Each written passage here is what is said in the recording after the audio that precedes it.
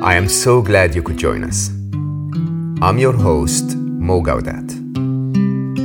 This podcast is nothing more than a conversation between two good friends sharing inspiring life stories and perhaps some nuggets of wisdom along the way. This is your invitation to slow down with us.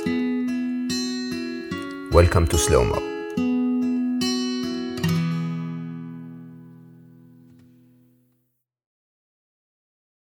Hello. Welcome back to Slow Mo. I am once again in Farm Girl in South Kensington in London. As I say every time, they are not sponsoring me, but they make such good coffee and they're really nice people. And so I asked them if I can host my podcast here. And there we are. Today, I also have with me my wonderful daughter, Aya, who is womaning the cameras. And for an artist like Aya to just come and help me with my shots is actually really kind and it's wonderful. And today we're going to be talking about parenting. So what an appropriate setup.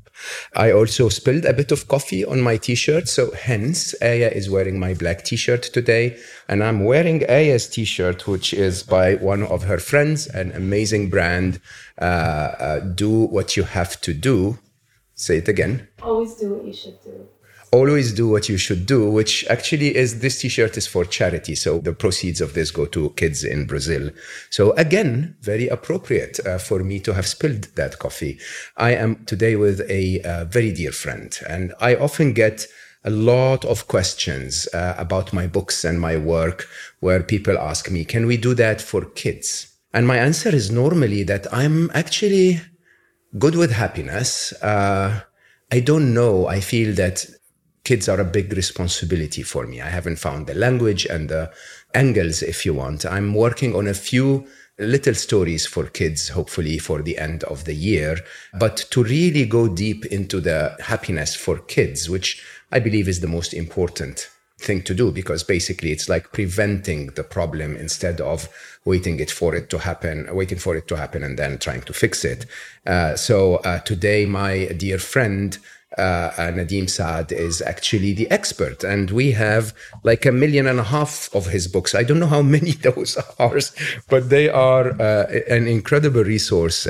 It's called the Happy Confident series. I mean, basically, Nadeem started the Happy Confident Company, which was really all about coaching kids and helping kids find happiness through methods similar to the methods that I described, for example, in That Little Voice in Your Head and others.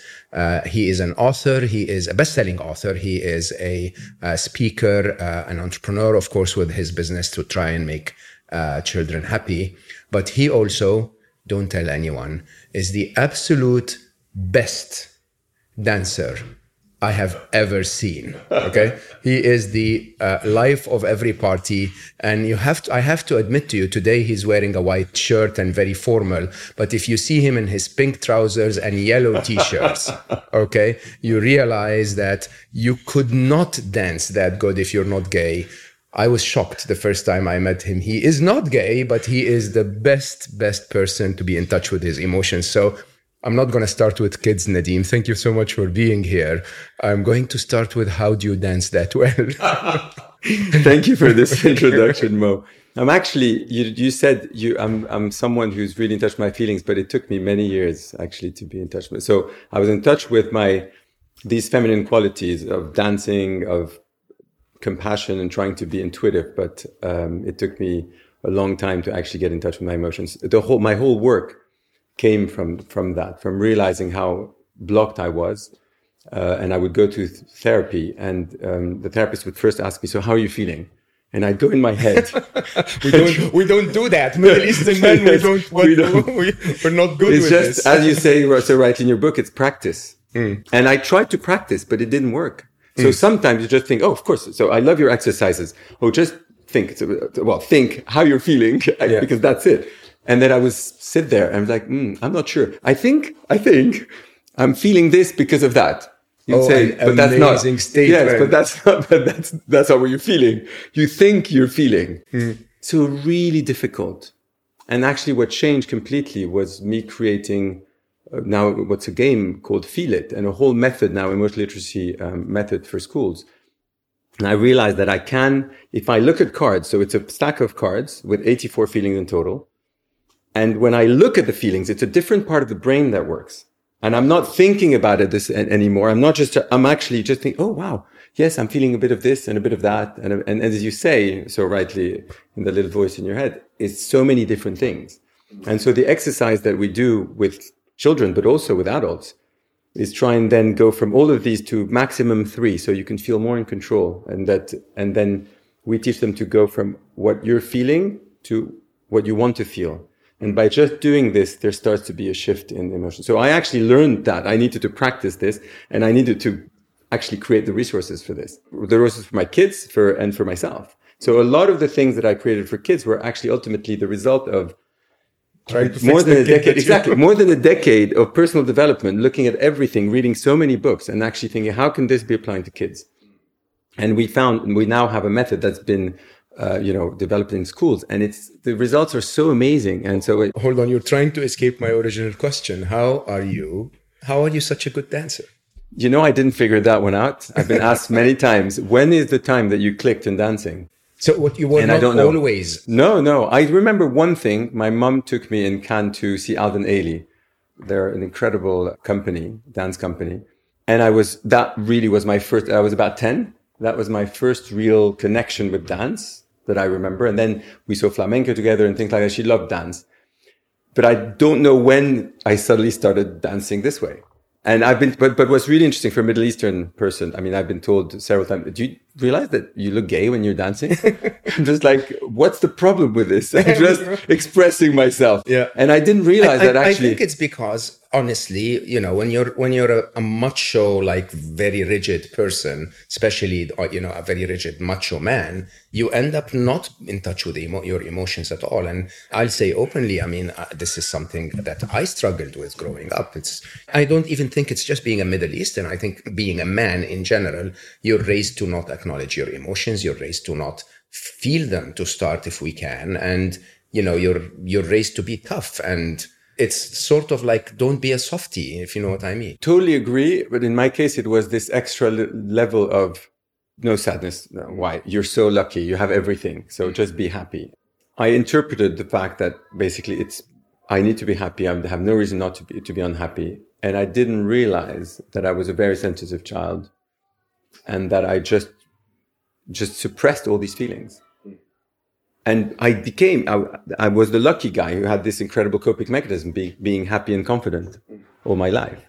If I told my friends, for example, that sometimes I would be angry at home, they couldn't believe it because they had never seen that side of me. The problem is what came out with my closest relationship, my partners, so my wife, my kids, was that anger that I couldn't understand. Oh.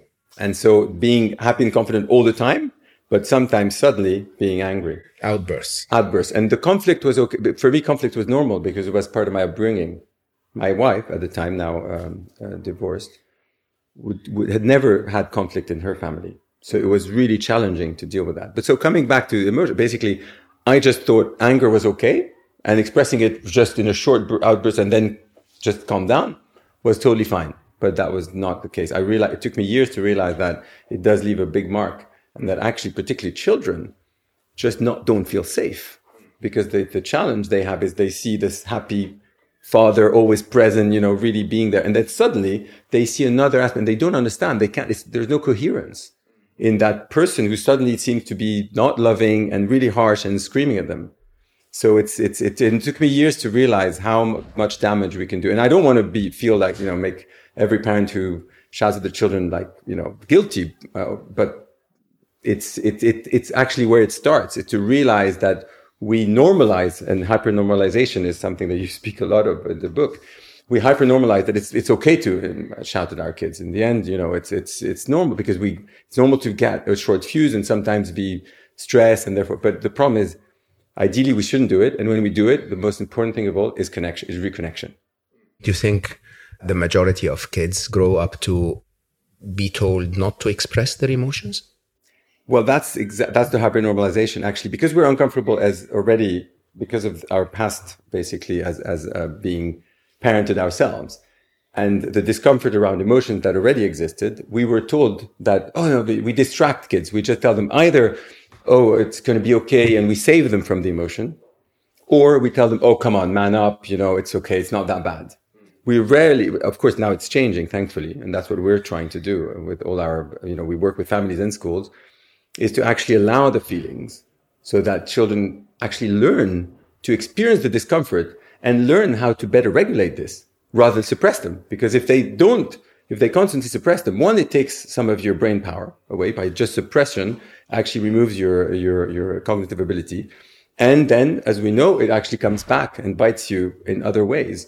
It's much better to feel them, understand them, label them. You probably know the name it to tame it. So it actually, when you name the feeling, it reduces in its intensity in the brain. And therefore we feel more in control and more capable of regulating the feeling. So that's what we teach kids and parents, so that we really bring this to the system and we make all feelings okay. But obviously it's how you express them that's important. That's what you can't express anger with hurting others, etc., hurting yourself. You just learn to regulate it and identify the strong feeling before it becomes a problem, and to actually express it in a different way. To express a respectful boundary. For example, I'm feeling super angry right now. I'm about to shout. Maybe it's better as a parent. It's better if I remove myself from this situation because I'm about to really lose it. And that's so much more effective actually, and so much more powerful. And it doesn't get kids into fight or flight and make them even more difficult for them to do as they are told, because that's one of the challenges is we often make it more difficult for our kids to do what they're told. Because, for example, when we shout, as we know, we put them in fight or flight. So they're not connected to their prefrontal cortex, and therefore they can't actually react the way we want them to. They can't stop crying if we're telling them to shout at them, stop crying. I mean, my theory has always been that we're born happy and then we mess it up, right? Or our parents mess it up for us. Is that true in your view? So I think it's a great part true, but at the same time, we are bound to be unhappy. And actually what's important is how we deal. We all have to develop a frustration muscle, a disappointment muscle. If we're not taught actually just to experience the frustration, disappointment, then we don't know how to deal with it. That's the problem we have at universities right now. A lot of people are going, they're not resilient enough to go to be outside of their home. Because we didn't teach them enough. There's too much helicopter parenting, for example, so that we don't teach them to actually go through disappointment. And it's a muscle, as we know, it's all practice. So we have to go through disappointment, through unpleasant feelings, and feel them, and then learn to actually convert them. So although we're happy, as I agree that our default state is happiness, we're bound to have things that life, throws at us, so many challenges. So it's about how we actually deal with these, and we learn how to deal with this from an early age, so that we express them better, and then they don't hurt us as much. So the idea is, being overprotective. I don't know if our listeners will hear this, but there is a screaming child outside since we started recording. I don't know if people will hear it, but I'm constantly saying, why is that child screaming so much? Well, that I cannot be in that child's mind. However, it is very probable that this comes from the reaction of the parents to the child screaming. Because actually, what should they do when the child screams? Well, acknowledge that, wow, you're having a really tough time. So first of all, and then automatically the child is feel more listened to, and then find strategies, so name the feeling, for example. Oh, so you must be super disappointed, or you're very frustrated or angry, or whatever they may be feeling. And actually, you don't have to get it right, because you teach the kids to actually help you find what's happening to them. That's already puts them in a better situation. And then you help them think, so what could we do differently? So you reconnect them with their frontal cortex from the fight or flight, and losing it, they're completely in the brain, their limbic brain. You help them reconnect with their prefrontal cortex and decide, oh, actually, I can probably do something different. So for example, you can ask them choices. So when they hurt themselves, you can say, oh, are you really hurting a lot, or medium, or just a little? And then suddenly you see them, actually just a little. And then they can stand up and it's amazing. I mean, I've tried this it's fascinating how many small techniques we can, teach children and parents, and it can completely change, their lives. That's why I got into parenting, because I realized that there were so many things I didn't know. Initially, my reaction was, oh, please, because my wife at the time, we disagreed on how to parent. I was more authoritarian, quite Middle Eastern. Yeah. her parents were quite authoritarian, but she decided to do the opposite. So because she didn't like the way she was parented, subconsciously, actually, not so consciously. And therefore she decided that she was going to be more, well, she decided subconsciously she was just more permissive. And so we constantly disagreed. And that's normal. I remember that. Actually, I had that in my life too. Well, that's pretty normal because 75% of couples actually you tend to disagree on how to parent. And more than 50% of disagreements are around discipline, how to discipline the kids. Interesting. I remember vividly, all I wanted was when Aya woke up, remember Aya, and said, I don't want to go to school. Basically, I just wanted her to go to school. Nibel was like, okay, babe.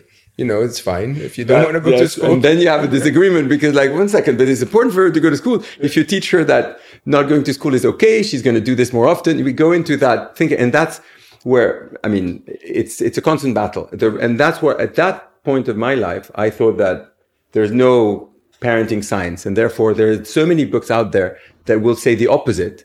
So I would ask my wife, hey, give me just an executive summary.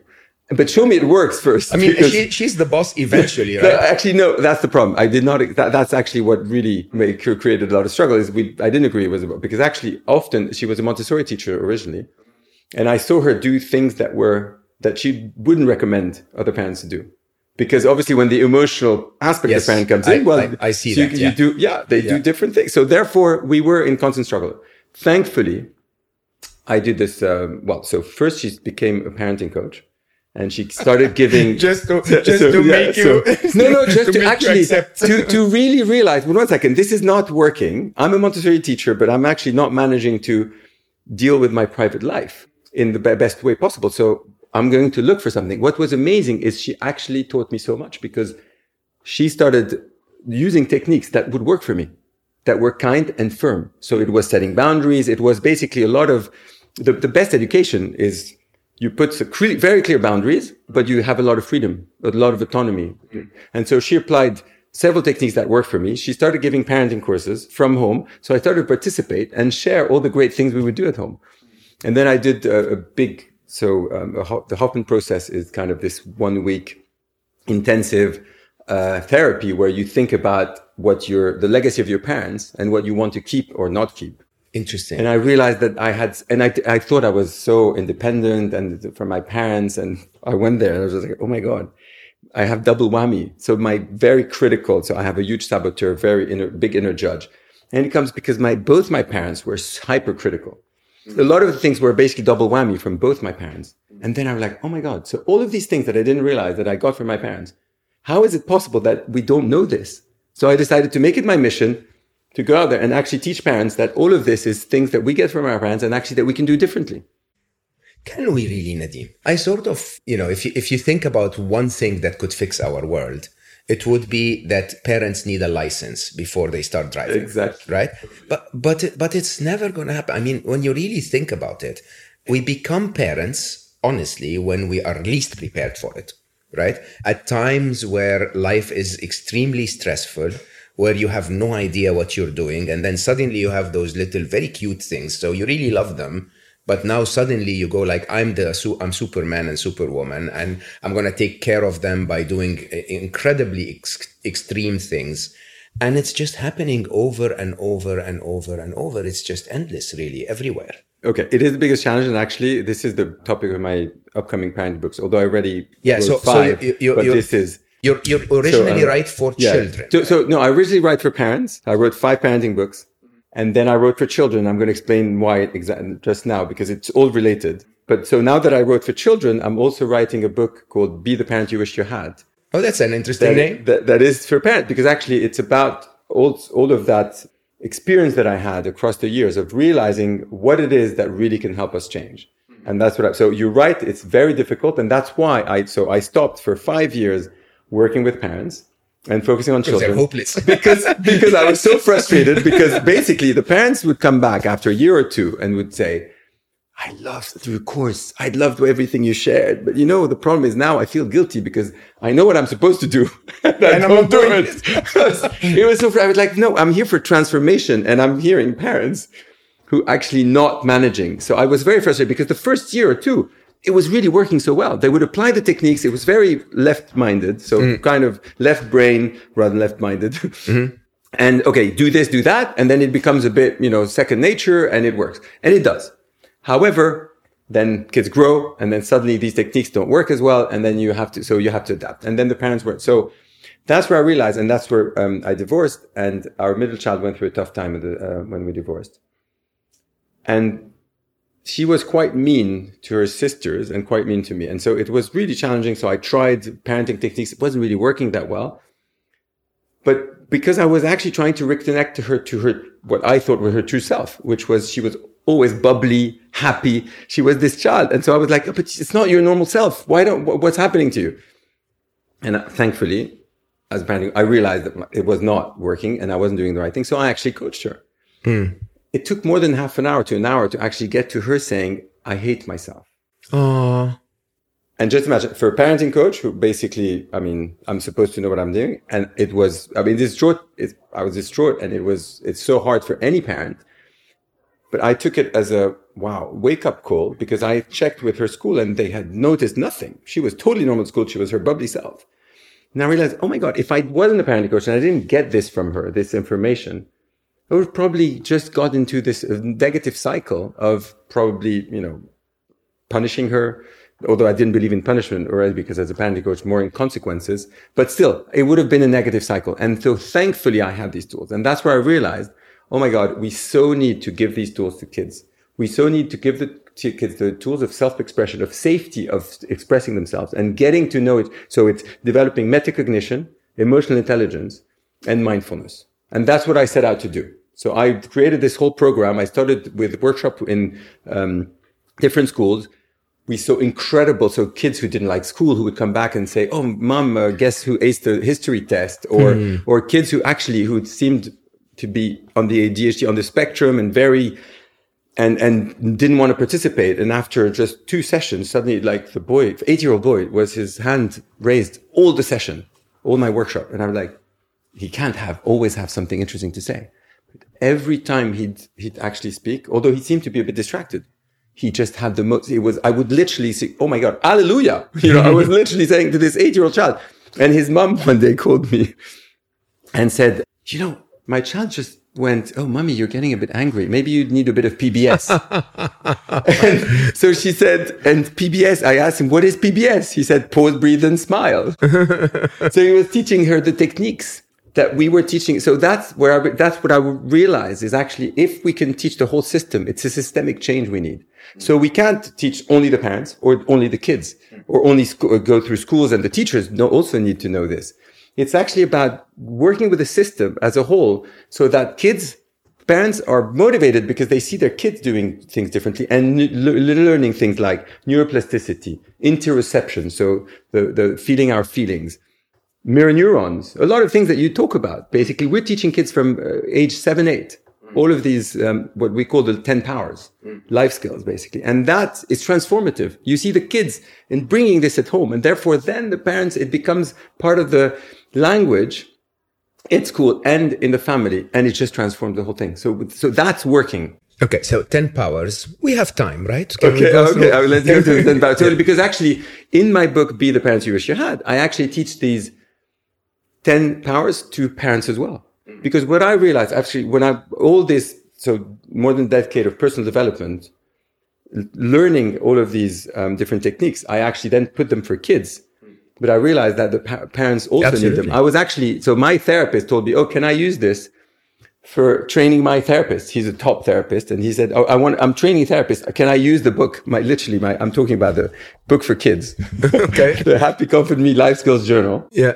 Can I actually use this to train therapists? I just thought that was the best. I was like, thank you. I'm so honored. It's not just so honored. It's basically proves that we're all kids eventually. Yeah, actually. So I'm going to get into the 10 powers, and Be the Parent You Wish You Had is actually, as I was explaining, is first be the parent you wish you had to your inner child. To yourself. To yourself. Because actually we all have an inner child. That's such a biggie. And when we manage to have self-compassion, self-care, and most importantly, to reconnect the different parts of ourselves that we don't like so much, and we're not in resistance to these parts that we don't like, everything changes and we become the parent we wish we had to ourselves. And then we can so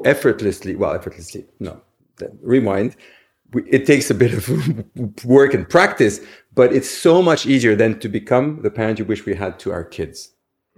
And they just feel the difference. And I'm feeling this for the first time with my kids. Are you saying we're bad parents because we're unhappy children?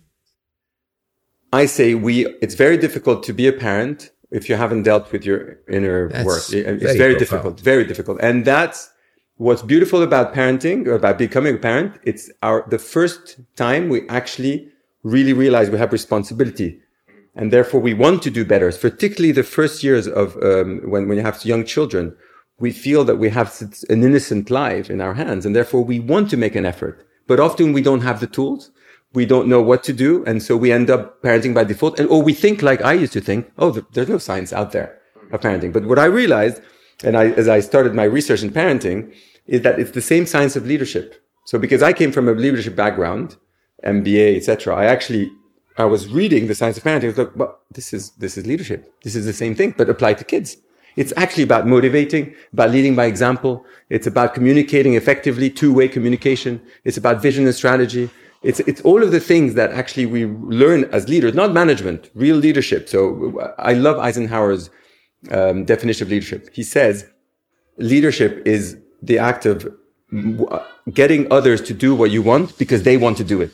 And that's what we want for our kids. When we become parents, we really want to develop. We realize that we have such responsibility. Unfortunately, in our relationships, so with our partner, we expect something from them. We expect to understand us. And therefore, in this expectation comes a lot of challenges in the relationship. When we have young kids, we can't expect them to be, some parents do, but the majority realize that there isn't much they can do. And therefore we're much more patient. Well, at least we try. And it gives us this willingness to try and be better human beings, to improve. Yeah, but what gets me is that you're the second person that says this on Slow-Mo. I hosted Zoe, my very, very dear friend, who was in the first 100 episodes or so. And she spoke about, she's the one that started Motherkind, if you know the site. And she basically was saying that as she became a mother, and you know how the heart of a mother wants everything that's amazing for her child, she started to suddenly say, I needed to raise myself. I needed to go back and be a better person, not just a better mother, but a better person to begin with. And that whole reflection was what made her. She's an amazing human being. If you guys haven't heard her episode, please go back and we'll put it in the show notes, which one it is. But basically to reflect on your own self, to meditate again, to, connect to yourself, to see what issues have been the residual issues from your childhood, and then use that to become a better person and accordingly a better parent is a very big responsibility. Absolutely. And it takes more time than I would have expected, because I wanted to be better, but I did not know. And as I said, I didn't realize that there was really a science of parenting, that there are things that are very clear that we can do better. Yeah. And that's what I set out initially to write about. And then I realized that it's not that easy for parents to do it. And so I wrote, for working parents, I wrote about the parallels between leadership and parenting. And that worked quite well. When I'd go to corporates like Google, actually, I spoke several times at Google. And it was so well received because they could understand that language of, of course, we tried to do this at work. Of course, we should do it at home. So that whole idea of leadership once again. Yes, exactly. And it was great because actually you also remind them of what it is to be a good leader, because it was basically based on all the key principles of leadership. But then I started working with children because I thought it has to be systemic. And that's what we try to teach kids. So from an early age is first use feelings as a gateway for self-expression, for it to feel safe, for self-expression and for connection. So from the year of 2-3 years old, we actually have a program called Feel It, with Feel It time, where and actually I loved your episode with Owen O'Kane, because he talks about the 10 minutes a day. We're very much believers in 10 minutes a day of, atomic habits, short things, particularly because when we worked with schools, I used to do my workshop, it was an hour a week. They said, we don't have an hour a week. So I was restricted by all schools who said, we can't give you 1 hour a week, although we believe this sounds so great. That's crazy. It is crazy. Because I give my child an hour of geography a week because geography matters more than happiness. I mean, this sort of infuriates me, really. Yeah, the thing is, thankfully, we found an alternative because I agree. It was very frustrating. The thing is, they have a curriculum to follow. And there is something called PSHE, for example, in the UK. And there are times to speak about these things, but often the programs are not really geared. And therefore, what we decided to do is, well, how can we do it? And we worked with like renowned therapists, with teachers. We realized 10 minutes a day of different things. Usually so the basis of also, it's like a pyramid of Maslow, pyramid of needs, is the basic need for safety, for connection is feelings. So we call it feel it time. In 10 minutes, you actually share what you're thinking, what you're feeling. You see, I made a mistake. And you first share what you feel. And that is a gateway to share challenges you may have had at home. So it's an emotional literacy program, and it's great because actually there's so much happening in the world at the moment around this. For example, Brené Brown, you probably know. Yeah. So she wrote the Atlas of the Heart. Yeah. And what's great is we were clearly working in parallel on this because she released her Atlas of the Heart, and we had released just prior to that our 84 feelings with the emotional literacy program with more than 250 activities to teach kids as early as 2 and all the way so from 2 years of age to 11 years of age, all these feelings and how to better express them, how to better regulate them. So that's feel it. Then we add meditations and positive affirmations. So positive intentions. So the whole idea is when you set a positive intention for yourself, you're much more capable of dealing with. So for example, we've got affirmation cards where you have, I am happy. I choose to be happy. I am proud. I am confident. I am motivated. Or I choose to be motivated, or things a bit more complex, like I feel positive about myself and everything I will do today. So you set a positive intention for the day. So we often do it as a game. You just choose a card. What's your for the day? Okay, I'm not taking this one. You're not taking this one? I feel very skeptic now. No, I'm sharing my emotion. I celebrate my achievements. Oh man, no matter how small. That's such an interesting card for me. I celebrate my achievements no matter how small. Yeah, the child in Mo never stops, just keeps going. One amazing book, success, and there you go. You could have taken this for me too. Yeah, exactly. Yeah. And so we set positive intention, mindfulness, and these meditations are actually about guided meditations that bring kids to a relaxed state of real focus. We could call it flow, but I know flow is a bit different because flow is that, but it's real between relaxed and not too excited and really pleasant, satisfied. Mm-hmm. And then they're really ready for learning. Then we bring from 6 years of age, we bring journals. So our gratitude journals. So rewire positive your brain through 3 top things of the day. So the 3 blessings of positive psychology applied for kids. And then a whole page of self-reflection. So they often start by just drawing when they're smaller, but very quickly we see the kids actually starting to write about their day. And so there was an incident, for example, in school where the head teacher brought 3 kids together and they all said, "Oh, can we get our journals?" And they spoke from their journals because that was the time where actually they reflected and they remembered the action, what happened, the incident, and what made them unhappy. And they spoke from their journal because it was a really precious moment for them. And they knew that they had put it in there. So that's journaling and self-reflection from age 6. Then from age 7, 8, we actually then teach the 10 powers, the 10 life skills. And the 10 powers that everyone should have is first the power of introspection. So it's self-awareness, realize what we like, what we don't like, what our needs are, what bothers us, so that we can actually express, so we better know ourselves, so we can better communicate with others. The second power is the power of optimism. So we teach them CBT, so cognitive behavioral therapy. We teach them that thoughts lead to feeling, that lead to behavior, and how they can often be in a trap. For example, a trap of you see someone who's not reacting the way you want, and then you don't feel very good, but then you behave towards them in a way that actually just increases so it creates a problem that could have disappeared if you just change your thoughts to something more helpful, like, oh, maybe they didn't see me when I waved, for example.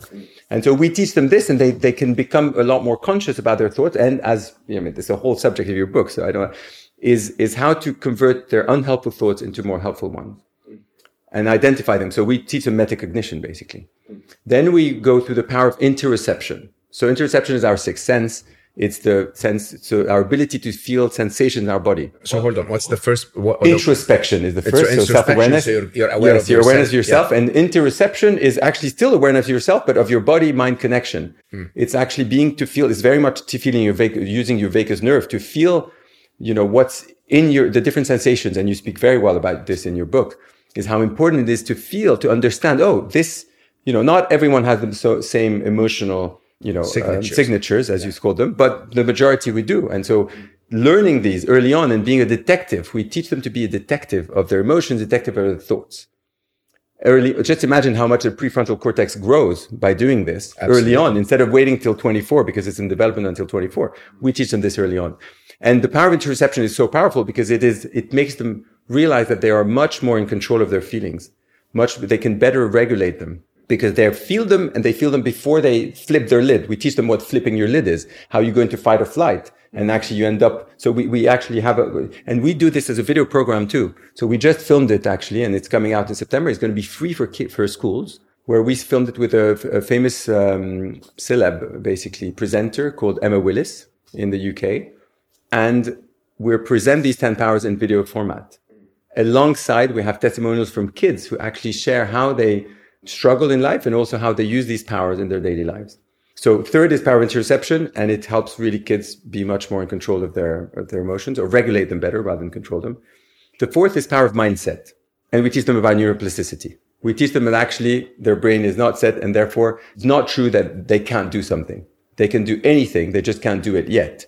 And if they practice and they put effort into something, they can actually maybe not be world class at it, but they certainly can be good. And so we give examples of kids who think they're not good at math, they're not good at writing, etc. And actually that if they put effort and they just change this thought, as we know, they can do it. We can all do it. Then the power of failure. That's the fifth power. And that is a huge one. That's amazing. It's a huge one because the problem of the whole system is there is a lot of shame around failure. So for example, we filmed this 7-year-old girl who said in camera, I feel like I'm a bad person when I make a mistake. But this is very much what my daughter, I hate myself. It's because she was making mistakes. So actually most kids feel that. Why do we put them in that space? Yes, exactly. That's the whole thing. That's what we want to change. And the point is actually, it's about how they feel about mistakes. That's the problem. So we want to give them permission to fail and permission to feel. So through interoception. So it's actually, as a mathematician, I call this P2F squared. So permission to feel and permission to fail. So this permission to fail is so important. And so we teach kids, it's actually, the problem is not the mistake itself, because we have so much to learn from it. It's what we feel when we make it. So instead of feel bad, like a bad person, or that we actually teach them to, it's okay, actually just see how much you can learn from it. So you feel better about it and you celebrate mistakes. So that's the power of failure. The sixth is the power of resilience. And it's one of the most important things, which is realize that whatever comes at you, there's always a solution. So we give them a toolbox to be able to face any challenge and know that there is a solution to it. And therefore, the power of resilience is about bouncing back from anything. We show them that the most successful people have all failed actually more than average, because they needed to fail to actually learn and to bounce back. And so we give them examples of Michael Jordan, of so many great celebrities who've done so well. I mean, even, I don't know if Thomas Edison, he talks about the 10,000 times he actually didn't fail, but actually did it the wrong way until he managed to get, to the light bulb. So, and Walt Disney and all of these great examples. So that's the power of resilience. Then the power of creativity. And you might know Ken Robinson's talk I love about that. how schools kill creativity. Yeah. Well, the whole point is we're teaching kids that creativity is not just drawing, it's not just singing or drawing or thinking. I thought until a few years ago that I wasn't creative. I had written books, I had launched at least 5 or 6 companies. I was creating products, but I didn't think I was creative because this was a feminine quality that I didn't think I had. And I then learned through our actually common friend who introduced us, Dorota Stanchik. I did her conscious creativity course, and I was like, oh my God. Creativity is part of my life, of every day. Of everything you do. And particularly because I have also this mind where I read things and then I repurpose them. For example, the leadership, repurposed to parenting. This is creative. It's not big. I didn't copy things. I actually just put them in a completely different way that is more accessible. So I realized how creative I was. And now I create all these games for kids with my amazing team. But, obviously it's a lot about the vision. And so it's teaching kids that even thinking about a problem in a different way is being creative. I have to tell you openly, of my entire childhood, I remember so I was a serious bookworm. And I think the book that I remember most in my life was a book that was called Cracking Creativity, which was a book that I found in a secondhand store. I was just hunting for books everywhere. And I read in Arabic and in English. And I think I was 11 or something. And this was a book for adults. And I just read that book and it flipped my life upside down. How creativity is actually something that is welcome, that you can break the rules, that you can fail. And what do creative people do? And it just completely flipped my world upside down. And I think as I grew older and I started to work at Google and, I ran a big part of Google X for a long time, which is all about innovation and creativity. My entire argument was you're born creative. And then we just switch that off and tell you, don't do that anymore. Just sit and do homework and listen to that in school all day. And, it's not, I think unfortunately, school does kill somewhat creativity, but it's not because we're removing it. What's happening is kids early on interpret, I'm either creative or I'm good at maths. Or I'm good at, so unfortunately, there's this like black and white, this polarity, and it's not true at all. As you say, actually in your books, being a mathematician can be super creative. But that's not what we learn in the system. We need to bring more creativity in the system and realization that creativity is it's actually what's going to do, that's the skill that's going to save us from AI that you know so well and from. But we keep going back to the system. I think that's the challenge. Yeah. So, the teacher that's standing in front of the kids and wanting them to behave in a certain way, it's not because that teacher doesn't want them to be creative. It's because the system is telling him, behave in a certain way, get scores in a certain way, and so on and so forth. And so I want to come back to this. We have 2 more powers to go, right? So let's cover the 2 more powers and then go back to the system, if that's okay. Sure, absolutely. I think I would love to talk about the system. Yeah. So 3 more powers. Oh, yes, 3 more. I apologize. My math skills. So after power of creativity comes power of mindfulness. And that's about teaching kids the power of now. I mean, beautiful. And the fact, obviously, that it's all about how we see events and our perception of events that actually makes our reality. So and we teach them obviously how to relax, different meditation techniques and mindfulness. And that's incredibly helpful for my young age because obviously if they manage to do it, then it becomes part of their lives. Then the power of compassion. I love that. And that's kindness and empathy and teaching them that actually to make the world a better place, if you can be kind, there's a kindness ripple effect. As you're kind to others, it creates serotonin, oxytocin.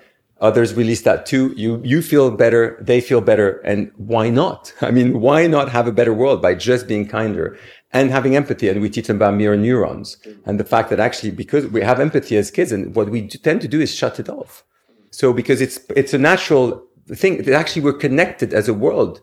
And you talk about Jill Boyle Taylor's, beautiful TED talk about the left brain and the right brain. And if you actually switch off the left brain, and you stay more in your right brain, you're going to have so much more compassion, feel much more connected to others. So we teach kids to try and also be in that state of more being. So that's the power of compassion. And the final one, which brings all of it together, is the power of acceptance. Oh, it's the realization that we are unique as human beings and other people are unique and we might think differently, but we have to accept ourselves first. So self-acceptance and also accept others for their uniqueness and that brings, and the unique part of ourselves. That's a huge part is actually our strength and weaknesses and embrace all of these. Because if we don't, we're in opposition. And as we know, if you're in opposition, you're not managing to transform. So we really, it's essentially a self-development course. For humans. For humans, exactly. So in an interesting way, none of what you're talking about here. So I'll say this in a different way. If I was asked of all of the bad things I've done as a parent and all of the good things that I've done as a parent, I think the best thing I've ever done is I always dealt with Ali and Aya as adults. right? I never really positioned them as your little kiddies, you don't know anything. I always dealt with them as my teachers, really, right? Like they knew things I didn't know. I knew things they didn't know. And I think your entire work is sort of saying, look, this is a relationship between two humans. One of them is a little smaller, but they're human. They need to know mindfulness. They need to know acceptance. They need to have compassion. And you're basically saying, treat them like you would want to treat yourself. Teach them what you would want to teach yourself. Indeed, and teach them that actually it all starts with them and being connected with themselves and this self-awareness of what their needs are, so they can, once they know themselves better, then they can better connect with others. So what we call it core intelligence. So what we develop, this mindfulness, metacognition, and emotional intelligence, we call it core intelligence, is the core of understanding basically what our the higher self and our embodied wisdom, so that we can better connect with ourselves and better connect with others. And so this is what we basically teach it to families and to schools. And that's how we think the system will completely change, because it brings that basic psychology to the whole system that we all need, including to teachers. Because teachers also, when I go and present in schools and they actually learn about this, they're like, oh wow, we need this first. We also need to be in touch with to convert our next thoughts. So it's this whole system changes by being, and so that's what we're trying to create, a self-healing, self-nourishing system where kids themselves support each other. So what we're launching, and actually it's very close to, we have so many collaborations to do, because we're launching the Happy Confident Movement. And the Happy Confident Movement is about these 10 minutes a day to transform, but also about making sure that older kids, for example, help younger kids, because the 12-year-olds will look up to the 14-year-olds. The 14-year-olds will look up to the 16-year-olds. So we've got all these testimonials from kids of different ages talking about how they struggled and how they actually sought support, how they actually got better at different things. And the younger kids just love this. We're also implementing best practices in schools of buddy systems and mentoring systems. So the 11-year-olds will help the 7, 8-year-olds. So instead of the 7-year-olds thinking, oh, I have to go to an adult, I'm not sure, I don't feel safe, they'll go to their buddies, their mentor. And so it creates an incredible connection and a self-nourishing system that just really transforms schools. We're talking a matter of 2 or 3 weeks, and the whole school sees a huge impact, even if they were already doing a lot of well-being strategies. I definitely think we need a movement. I actually will come to the system in a second, because I think the idea is that the system sort of resists that movement in a way. But I definitely think what we need is a movement. I mean, one of the interesting things, just to comment on what you said, is I was with my co-author on the children's books, Shelley Lewis, in the morning, and we were talking about the fact that those books, they're very colorful and very, very cute and silly stories, really. And one of her early reviewers read those books and said, it feels like you're teaching me. And I was like, that's exactly what it should be. It's the parent reading them for their kids and going like, whoa, I'm doing this myself, right? And it seems to me that when we talk about the system, it's that entire system of all of us grown-ups that are messing up. Right? Whether that's the grown-ups that are the parents, the teachers, whether it's the grown-ups that are the government, the education system, there seems to be a lot of, I don't want to call it conspiracy, but it almost feels like everyone is just trying to say, what can we do to make those kids messed up? I mean, I both agree and think that it's obviously a harsh way to see the system, because what I see in the system is that we're all trying to do our best in every moment with the knowledge we have and the training we have. See, he's so much nicer than I am. But the reality is, unfortunately, we don't have this psychology in the system. So that's what we're trying to bring from an early age, but also to parents, is basic psychology. If teachers, for example, my big nemesis is the history program, talking about, because the history program you talk about mega normalization. Yeah. This is the best. It's basically, we're taught from an early age that the world was created through wars, led by men, and women stayed at home, except for the Vikings. Actually, the women were on the boats. They were helping out. Mm-hmm. But other than that, basically, that's how the world was created. And from age 9, 10, even earlier, you learn that millions of people died in the First World War. And then a second and you can't make any sense of this as a child. Wow. I never saw that. Actually, it's so clear. It's just, we're basically reproducing patriarchy. We're reproducing just, Violence. wars is normal, violence is normal, and just, but stop. There's simple things we can do to stop this. So that's one of the things is reproducing, how the system reproduces it. So although we're trying, I must say, although the pandemic was terrible, and particularly for mental health of children and of everyone's mental health, but there's one good thing that came out of it, is that now we know that mental health is a must-have, not a nice-to-have. And therefore, finally, schools are opening up and asking us, please, what can we do? And particularly when you have results in a few weeks, just, of course, it's a no-brainer. And that's thankfully, so there is this willingness. The problem is, as you say, the system is difficult to change, which is why 10 minutes a day is the key. Because if they're told, oh my God, you have to change the curriculum and you change your whole curriculum, because I must say, I started with that thinking, oh, maybe I want to change the whole curriculum. No way. Good luck. You want to say good luck. You want to start small, and then it becomes a self-fulfilling prophecy of positive cycle where things change gradually. So I actually promised to my daughter when she was 8, I will change the history program before I die. So that's another chapter. We'll talk about this in maybe 10 years. But right now, just the system's changing by bringing these life skills and making feelings okay, safety. It's actually, so if we can find safety somewhere, the problem is safety, connection. So I loved, by the way, Rangan Chatterjee's, vitamin S that he talked about on your podcast. Vitamin social. The problem is we don't always have this social in school. Sometimes it's a lot of, my daughter came back. Actually, you know what? Your book was so useful because my daughter came back, 10-year-old, the other day. And she's telling me, Dad, I feel a bit of a sadness and not feeling very safe. I was like, wow, okay, that's a big, okay, can we use the feel it cards? So, okay, she took the feel it cards and she took the I am feeling and she started taking all the different feelings. What I told you about this, what's really powerful is that you don't think about your feelings anymore. You're actually really exploring. So she came up, she said sad and not feeling very safe. And sad didn't even come in the feelings she picked. And safe was like, she put it and then she removed it. And what it turned out to be was that basically she actually felt nervous, worried about things that were coming, about her relationship with her friends, because she was having real challenges with her friends. And so I told her, but isn't it, this sounds like there's this little voice in your head that's telling you about, this challenge with because are they real, these challenges?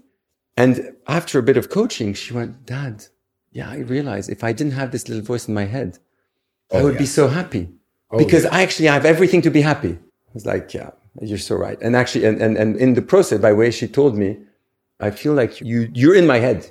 So I was reading your book and I realized that helped me. Your book totally helped me. True, and the reason why it helped me was, although I have a lot of psychology, I'm very versed into this. I never realized how bad it can be for other people.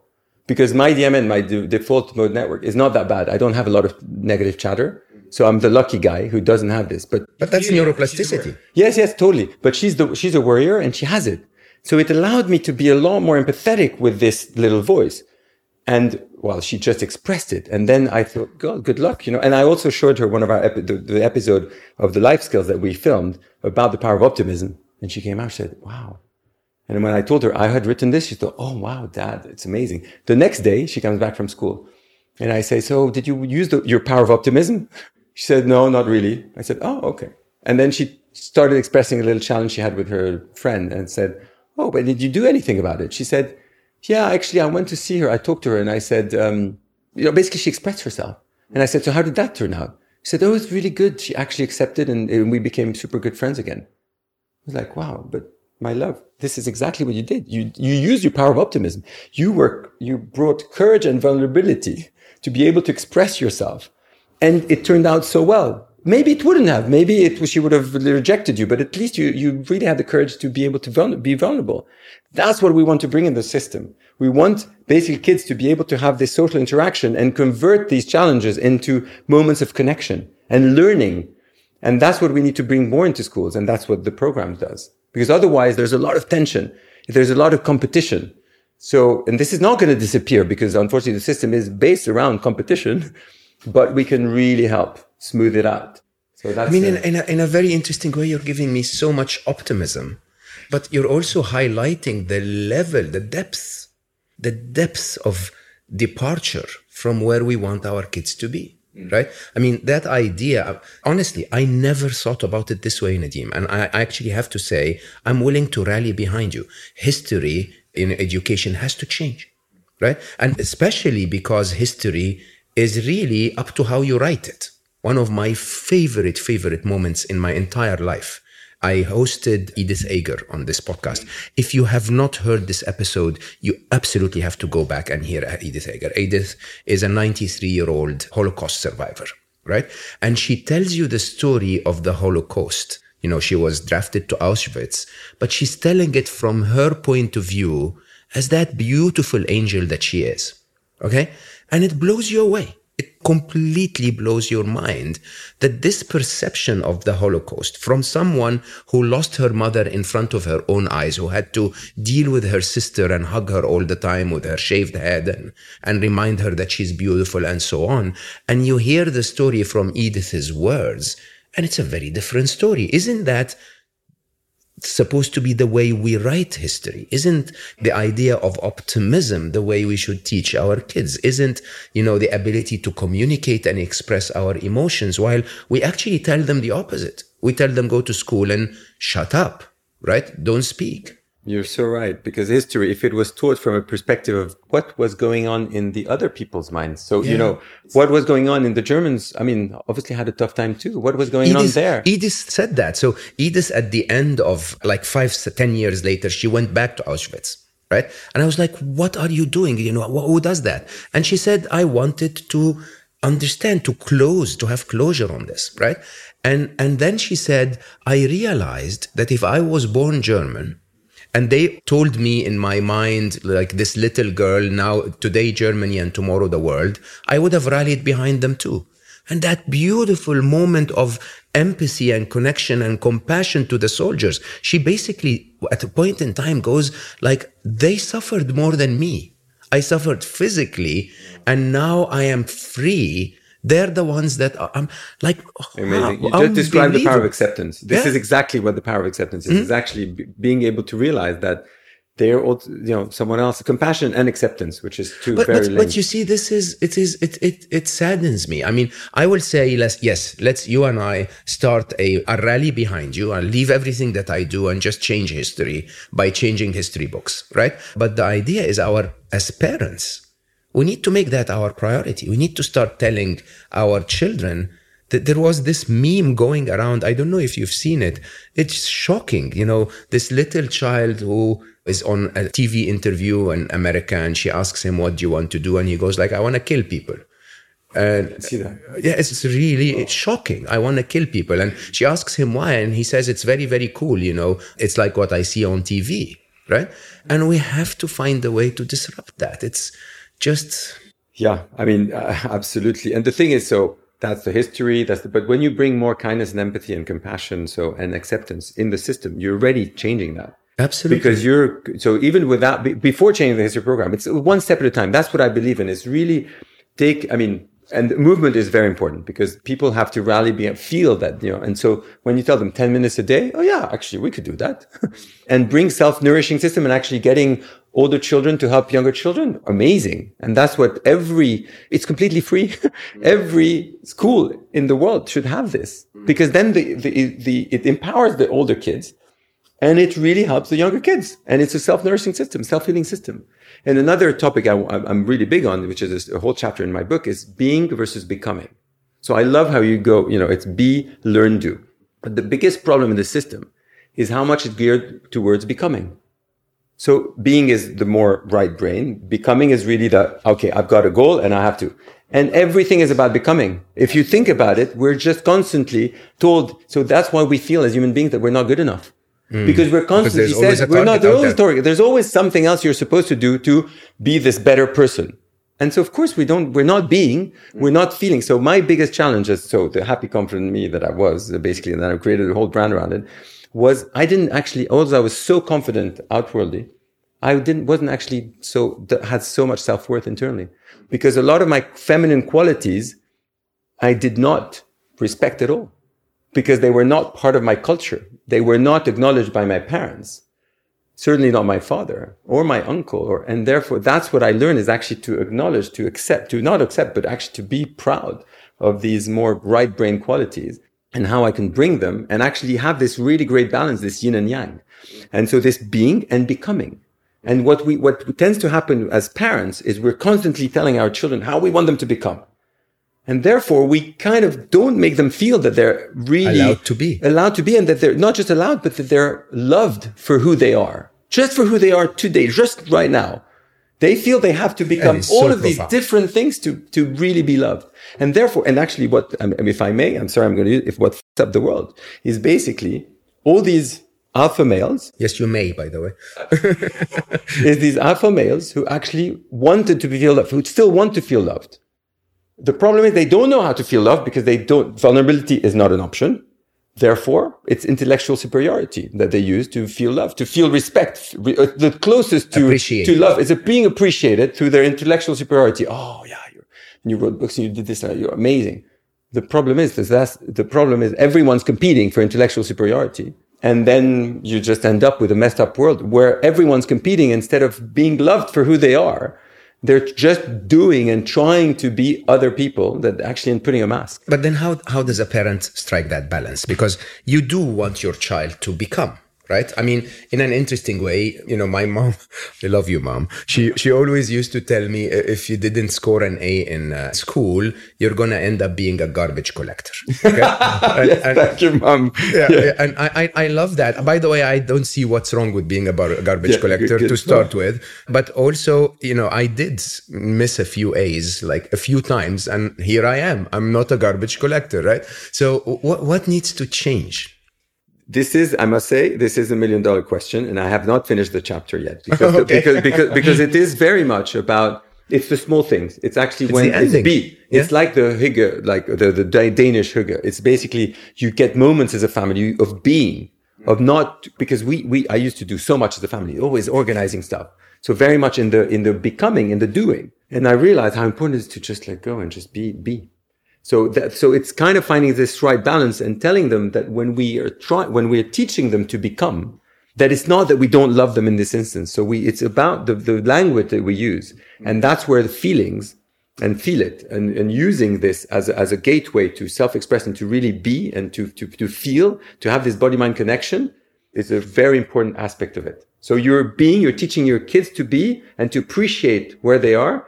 And then, you do work on the I want to feel and what you want to feel and actually, happy. And actually what's really interesting is when you give this call to kids and they start with, I want to be happy and hopeful and optimistic and proud and ecstatic and motivated and that. And then when you tell them, but can you choose just 3 of them? Often they'll come back to safe, loved, and sometimes is satisfied. As simple as that. They want to be loved and they don't want actually as much as we think they want. We all want be loved, be grateful, actually, obviously, very important aspect, as we know.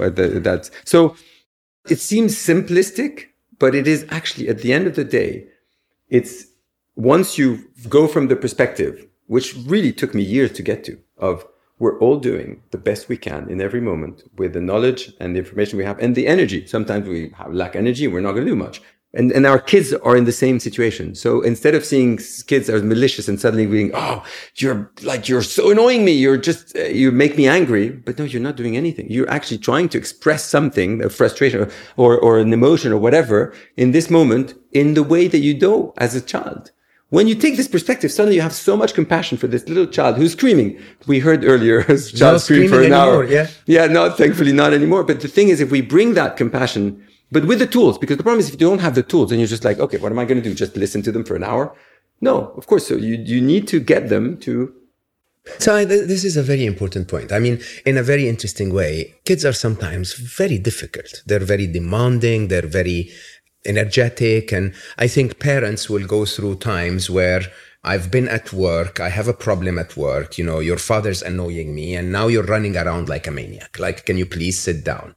What does a parent do in that situation? So that's obviously, first is expressing it. So when you manage to express your children, so using nonviolent communication, for example, right now I'm so tired. When you behave like this and you're so energetic, etc., it makes me, be very frustrated or angry or whatever. So children, when you teach them, suddenly they have empathy for you too. So it's bringing the system. It's not what we see all around us of, Jonathan, I told you to sit down. That doesn't work, does it? So it depends, because, well, I told you to sit down. No, this way, no, because actually often when we raise our voice, we put them into fight or flight. So we make it more difficult for them. Often what's really, I find fascinating is we hold our children accountable to more than we can actually do. Absolutely. So we don't want them to be, to be angry but we're showing them that. So the problem, so it's about being realistic and actually bringing this into the family. So for example, there are new rules, so that you can be quite, firm, but that's the new rule in the house. And we teach to give kids consequences, but not punishment. It's consequence that they decide. You should see how difficult my children can be with themselves. If you give them a consequence, for example, it's a simple one. If you didn't brush your teeth, what would be the consequence? They'll tell you, no sweets for a week. And it's like, are you sure you can do no sweets for a week? Let's say 3 days. Let's say 3 days. Let's say 3 days. But they can be so much harsher with themselves because they realize they want to do well. So when you take this precept and you completely change the system, you go in a family meeting and you tell them I'm talking from 3 years. Family meeting. What's a family meeting? The number one tool to have a good family time is every week you do one family meeting. Initially when they're younger, from age 3, it works. You do 10 minutes, 15 minutes, and then it grows to half an hour. And in the family meeting, you actually express your needs. First, you start with gratitude. You set targets and then have the kids go out and sell, or what? A bit less left brain, a bit more. You start with gratitude and compliments. So what are we grateful for? I love that. So we compliment each other. Siblings, often very difficult for them. You have to practice. They need to practice to actually tell each other, because they know after comes the express their needs. Now, I don't like it when you take my stuff, for example. That comes after. But initially, it's gratitude and compliments. And now we actually introduce also what you're proud of. And so the kids, because what they positivity. It's all positivity. So but it's like a sandwich. You start with positive, then you go into the more difficult, and then you finish with negative again. Because that's the best way. Yeah, positive again, because that's the best way to give feedback. So then the feedback comes. And that's where everyone expresses their needs. So you ask the children first, what are your needs? My daughter, when she was 4, said, "Oh, Daddy, I'd like you to shout less."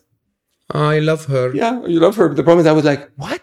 I was in my mind shouting. No. But in my mind, I was like, but I was already a parent, because I was like, in my mind, do you realize how much effort I'm making to shout less? And you want me, I didn't feel good enough. My reaction was one of a little child going but I'm trying so hard. Why don't you acknowledge it? But I knew, I said, oh, wow. But I hear that you want me to shout less, but have you noticed at least that I made a lot of efforts? I said, oh, yeah, Dad. Yeah, we all made, the whole family go, yeah, we noticed, but, not good enough. But the starting point, the starting point, I was so annoyed. It took until she was 7 in a family meeting for her to say, oh, Daddy, I want to say, I'm impressed. Well done on the shouting. Yeah. 3 years. But thankfully, that, at least you can acknowledge, you can follow the whole process. Yeah, baby, we need to start family meeting. We never had family meetings. Since I'm here and I've been included in this conversation, I think there's something that needs to be said that is really incredible, which is the power structures that you're breaking through this, and how the power is being distributed to everybody now. So at every level, and no one's the big boss. And I think that when you discuss the leadership and linking it to leadership, it's really mind-blowing to think that we're following and we're being told, following our parents, following our teachers, and by breaking that down and giving everyone responsibility, it's really powerful. It's so interesting. This is really interesting. So I don't know if people heard my daughter's comment on the conversation, but so she was saying, but in those meetings, are there power structures? So there is a chairman and a secretary. Okay. And often the kids want to be the secretary because they take notes. Notes? And yes, absolutely. Because they want, the secretary takes notes so that everyone knows what's happening in the family meeting and what has been decided. Because once they express their needs. So we didn't talk about the parents' needs. The parents' needs is, well, I need you to listen to me, or I need you to, basically it's actually, we're talking about the things that are really getting us frustrated. And we find solutions as a family, and we decide what the consequence is as a family if this doesn't happen, because we can all fail, permission to fail, but there are consequences in life. When we fail, it can be a very simple thing, it's related, respectful, reasonable consequence. So it can be very subtle things, but very importantly is how do we remind them, particularly when they're younger, 3, 4, 5, we tell them, so how would you like to be reminded? And it's a fun thing. So for example, my kids, when we were in Japan, so we're a bit older, and I had to be listened to because we were taking trains and tubes and all of that. And they were all like behaving, they're getting excited. And with Japanese, it's like, oh, you have to respect. So they said, you're not listening to your names anymore. I shout your name and you're not listening to me. So we came up with just say team. I would be like noisy train coming. So I'd say team, boom. They'd all be, yes, daddy. Like, which is great, but I'm just, don't ask why they wouldn't hear their names anymore. Yeah. But that's what they just start shutting us off. So when you find these really little things to reconnect with them, they love it. And they are empowered, as I said, they feel empowered. It's all about, that's what leadership is. You're empowered because you've also decided, you've participated in the decision and you know that it's best for you. So no kid thinks that, a lot of kids think that we're just imposing on them and they hate it. As soon as they participate in realizing, well, actually, that's good for me. So, okay, I want that, but okay, it comes with consequences, etc. But here's what I choose. Would you ever let the child be the chairman of the meeting? Great. Thank you for the question. Absolutely. When they're old enough, they can be the chairman and they can actually say, the chairman, the only role is make sure that everyone has speaking time. And that it's not all, actually not just the parent, Yeah. just taking. So totally, yeah. I mean, honestly, Aya is always the chairman of my life. Like, I've not. She's shaking her head and saying, "Yes, it is true." I see it today with the setup. I did see that.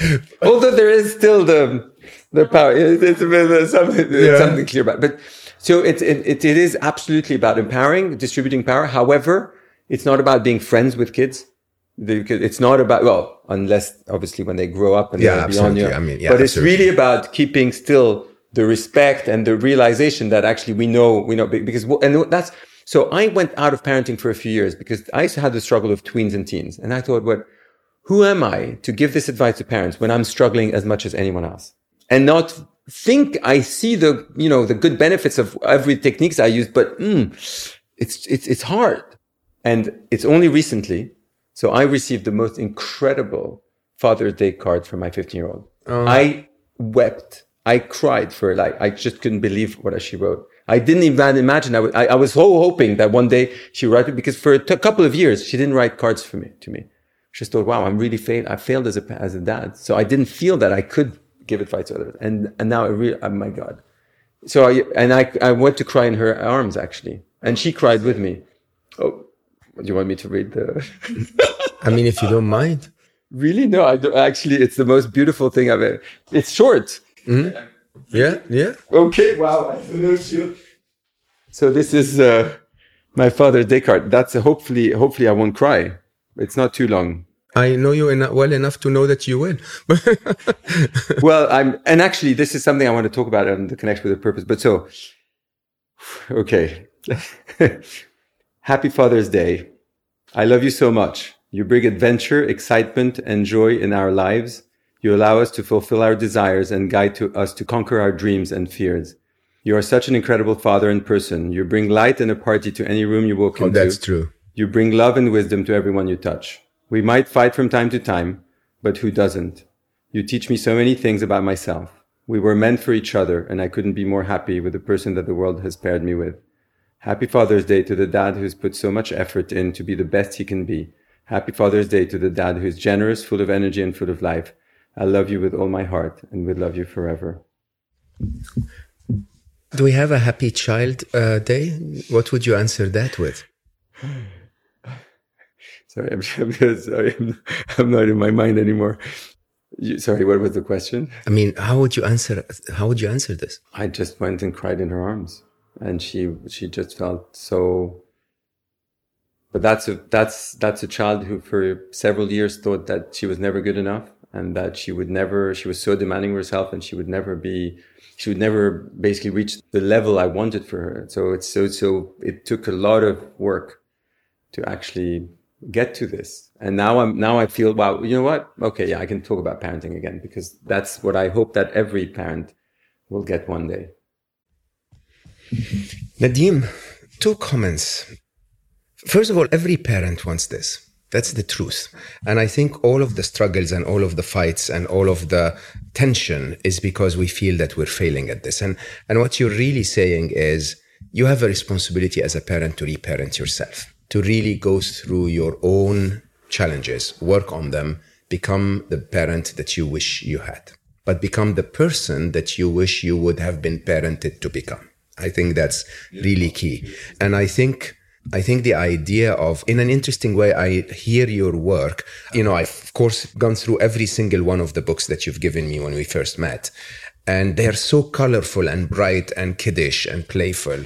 But in reality, now that I hear you describe them, it feels like you cheat and you basically take like the MBA textbooks and just turn them into coloring books, or you take the meditation books of the world and turn them so which I believe is such an interesting way of looking at it. Treat your kids like humans, not like little unskilled things, right? That need your protection and orders. Have meetings with them, teach them what meditation is, teach them what emotions are, teach them what compassion is, and you'll create humans basically as a result of that. I see that you have 1 million books, so I'm almost certain that any parent listening to you now will go and try to find your work. Where should they start? Our website, happyconfident.com, is the best way to start for all things related to children, and then Amazon for the parents' book. And if I were to close with happiness, if you had one tip to raise a happy child, if you had one tip to be a happy parent, because actually, before we go there, I believe that the best way to be the best parent you can be is to appreciate the incredible gift that you've been given. Not to think of them as a chore or hard work, but to realize that you've been blessed with something that so many would die to have, and some actually don't. And if you become that happy parent, you would actually be more likely to raise happy children. So your one tip, if you had one tip to raise happy children, and if you had one tip to be a happy parent. Wow. I usually go for 5 or 10. So that's a really, it's or rule of 3 at least. I'll let you do 3. Okay. Because I think that for kids, one sense of agency, of control over their lives, so important.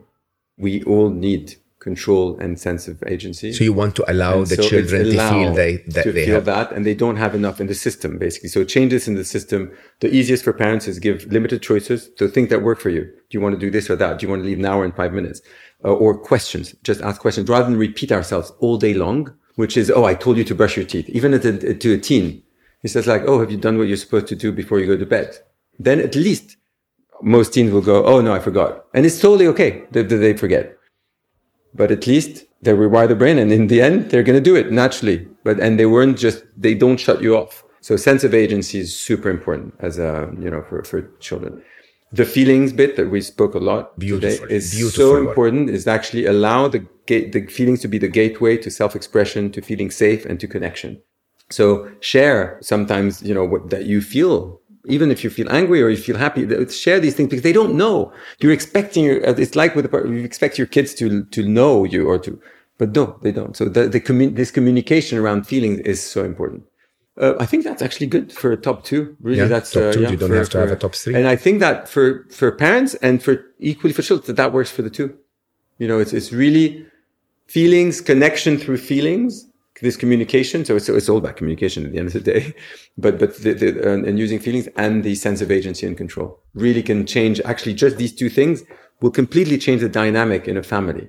Then the third is clearly the family meeting, the empowerment, the change, as Aya was saying, change the structure to make it one where everyone feels like a team. That's actually definitely the third, super important. Feel like a team, because ultimately, when we feel like a team, when we had a big bust, we just disagreed, we screamed at each other. It happened actually. I was so ashamed of myself. Just yesterday my daughter wants to take my phone to put something and I say, no, I'll do it. And she just still does it. And suddenly I just lose it. And that's the problem is it's a bit of PTSD. Basically, I just go, I set a boundary. She didn't respect it. I explode. Typical, came from my dad, direct line. So, thankfully, before it would take us maybe a few hours in just a matter of a minute or 2. So she was expressing, how could you scream at me like this, for this or something like that? So it's like, okay, you're right. I was complete fight or flight.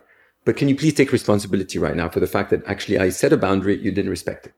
We both took responsibility and we reconnected. She was crying. She felt it. And in a minute she was gone. She was done and she went to a birthday party and she was, so we reconnected and I apologized. She apologized. And that's the beauty. So feel as a team. We're working on this together. Yeah. Actually we take responsibility. We acknowledge, even so younger children can acknowledge from an early age, not say sorry not say sorry. It's like, wow, what are you feeling first? What's going on? Then you can you get to a point where you can go, wow, that was not, sorry. And so coming from I find that quite empowering, actually, for the parent to be able to say, I'm sorry, right? For the parent to be able to say, I'm sorry, actually acknowledges the child as a human. Finally, someone respected, someone that deserves, when you do something wrong, to acknowledge that you did something wrong, because then that's the only way for them to learn to acknowledge when they do something wrong. And it's not easy for Middle Eastern. Oh, man. Because they're not. But what is also not easy for a Middle Eastern, and you still dodged the question because you still don't want me to dance better than you, is what is the best tip that you would give to a Middle Eastern man to shake that booty? What would you do? You know what, actually, I love the fact that now I see men coming to me and wanting to dance and really feel, they love the fear. So I'm seeing a change in this world. Yeah. So I go to Mykonos, for example, and I start dancing, and you have men. Before it was mainly women coming around, and now it's men who go, "Wow, this is so good, man! Oh, can I get you a drink? Can we jump in? Can we do the thing? How you feel?" And I get stopped in the middle of me. Oh, you're the guy from who I saw. It's so amazing. I think what I'll do is part of this podcast, I will probably find one of our videos of you dancing. We will close the conversation. No, I want teachers to believe it. No, none of this. We're trying to change the world. Actually, funnily enough, sometimes with it's seriousness. You associate change the world with seriousness, etc. But actually, it is very much about play too, particularly with kids. I love you so much, man. You're the best. I really, really loved having you around. You guys have, I hope, enjoyed this as much as I did. Nadim and I do that all the time. It's really weird. And I have to say today, just because we were stuck to talk about it for an hour and a bit, I understood so much more about his methodology and his work. And it's really, really incredible. If you're looking for ways for you to make your children happier, to make them complete and human, remember to look at the 10 powers and all of the skills and life skills and journaling and feeling your emotions and all of the work that we've discussed today. I hope you will actually reach out to happyconfident.com and hopefully raise happier children. And as I always say, it's even though Nadim and I will do this every time I'm in London, it's been such a joy to have him on the show. You give me the reason to invite him and have that conversation. So keep listening, keep spreading the message on Slow Mo. Yeah, if you haven't rated, I think we've reached 1,000 5 stars already, but maybe we need 5,000 more. So please keep doing it. And remember, we're now also on YouTube. If you want to watch us, we'll have the video of Nadim dancing. No, we won't. But, you'll still see how excited he is about what he's expressing. And, if you want to go to Mo Gaudat Official on YouTube and subscribe and hit the notification button so that you get notified every time we release a new episode. While you may have noticed that Nadim speaks a lot faster than I do, which was quite an interesting pace for this episode, I encourage you to speak slower than him. And regardless of how busy you are today, please do find a little bit of time to slow down. I love you all for listening, and I will see you next time. Thank you, Mo. Thank you.